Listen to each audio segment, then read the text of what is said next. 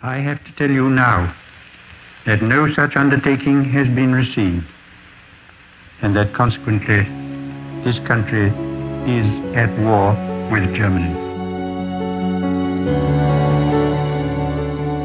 In this third podcast of our series on the Cold War in Europe, we'll examine the impact the Second World War had on relations between the superpowers.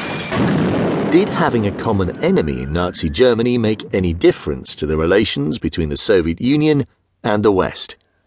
One of the key areas we'll address is why the changing situation in the war against Germany created tensions between the Allies, particularly as it became increasingly clear that they would be victorious.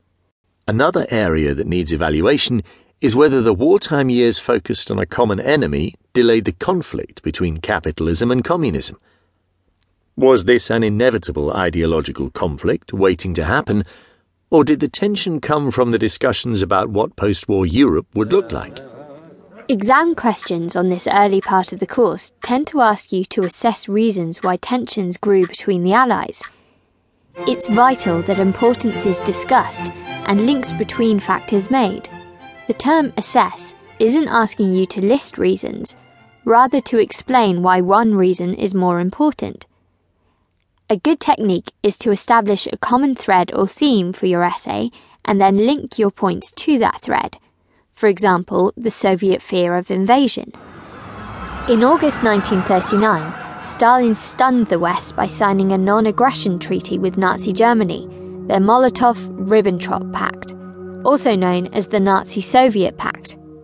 Britain and France had been negotiating with the Soviets throughout 1939, hopeful of a united front against German aggression. Hitler and Stalin were implacable enemies. So what were Stalin's motives in this sudden about-face? As usual with Stalin, one of the reasons was his own paranoia.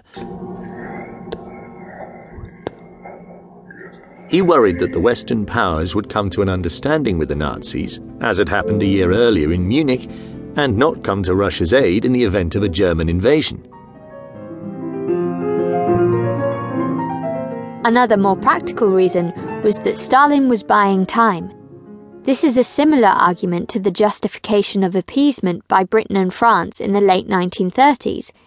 They bought themselves time in 1938 to prepare for a future war. Stalin knew that Soviet industry needed to modernize further in order to produce enough armaments to be able to defeat Germany.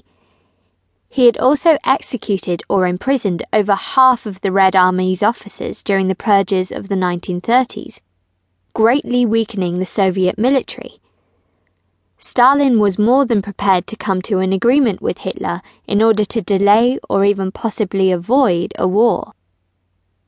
He also gained the added bonus of occupying the eastern half of Poland, revenge for the Soviets' defeat by Polish forces in 1921. Operation Barbarossa, the Nazi invasion of the Soviet Union in June 1941, completely changed this situation. The Soviets were caught by surprise and were quickly in full retreat as their unprepared and under-equipped forces were initially no match for the battle-hardened Wehrmacht. Overnight, Britain and the Soviet Union had a common enemy and were quick to sign an agreement promising mutual aid. Stalin was desperate for help in these early weeks as the Soviets faced annihilation. Only Russia's vast size was preventing a German victory. Churchill was quick to see the potential of Soviet might in Britain's war with Germany, and as a result, its image was transformed in the West from brutal dictatorship to that of patriots bravely resisting the Nazis, led by the avuncular Uncle Joe. June 1941.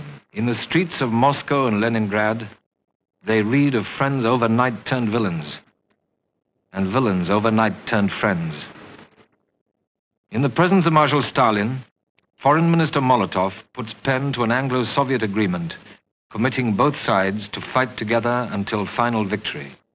Then it is for Sir Stafford Cripps to sign in the same room, perhaps even on the same table, as had Herr von Ribbentrop a bare 2 years before. As far east as Mongolia, they heard the call.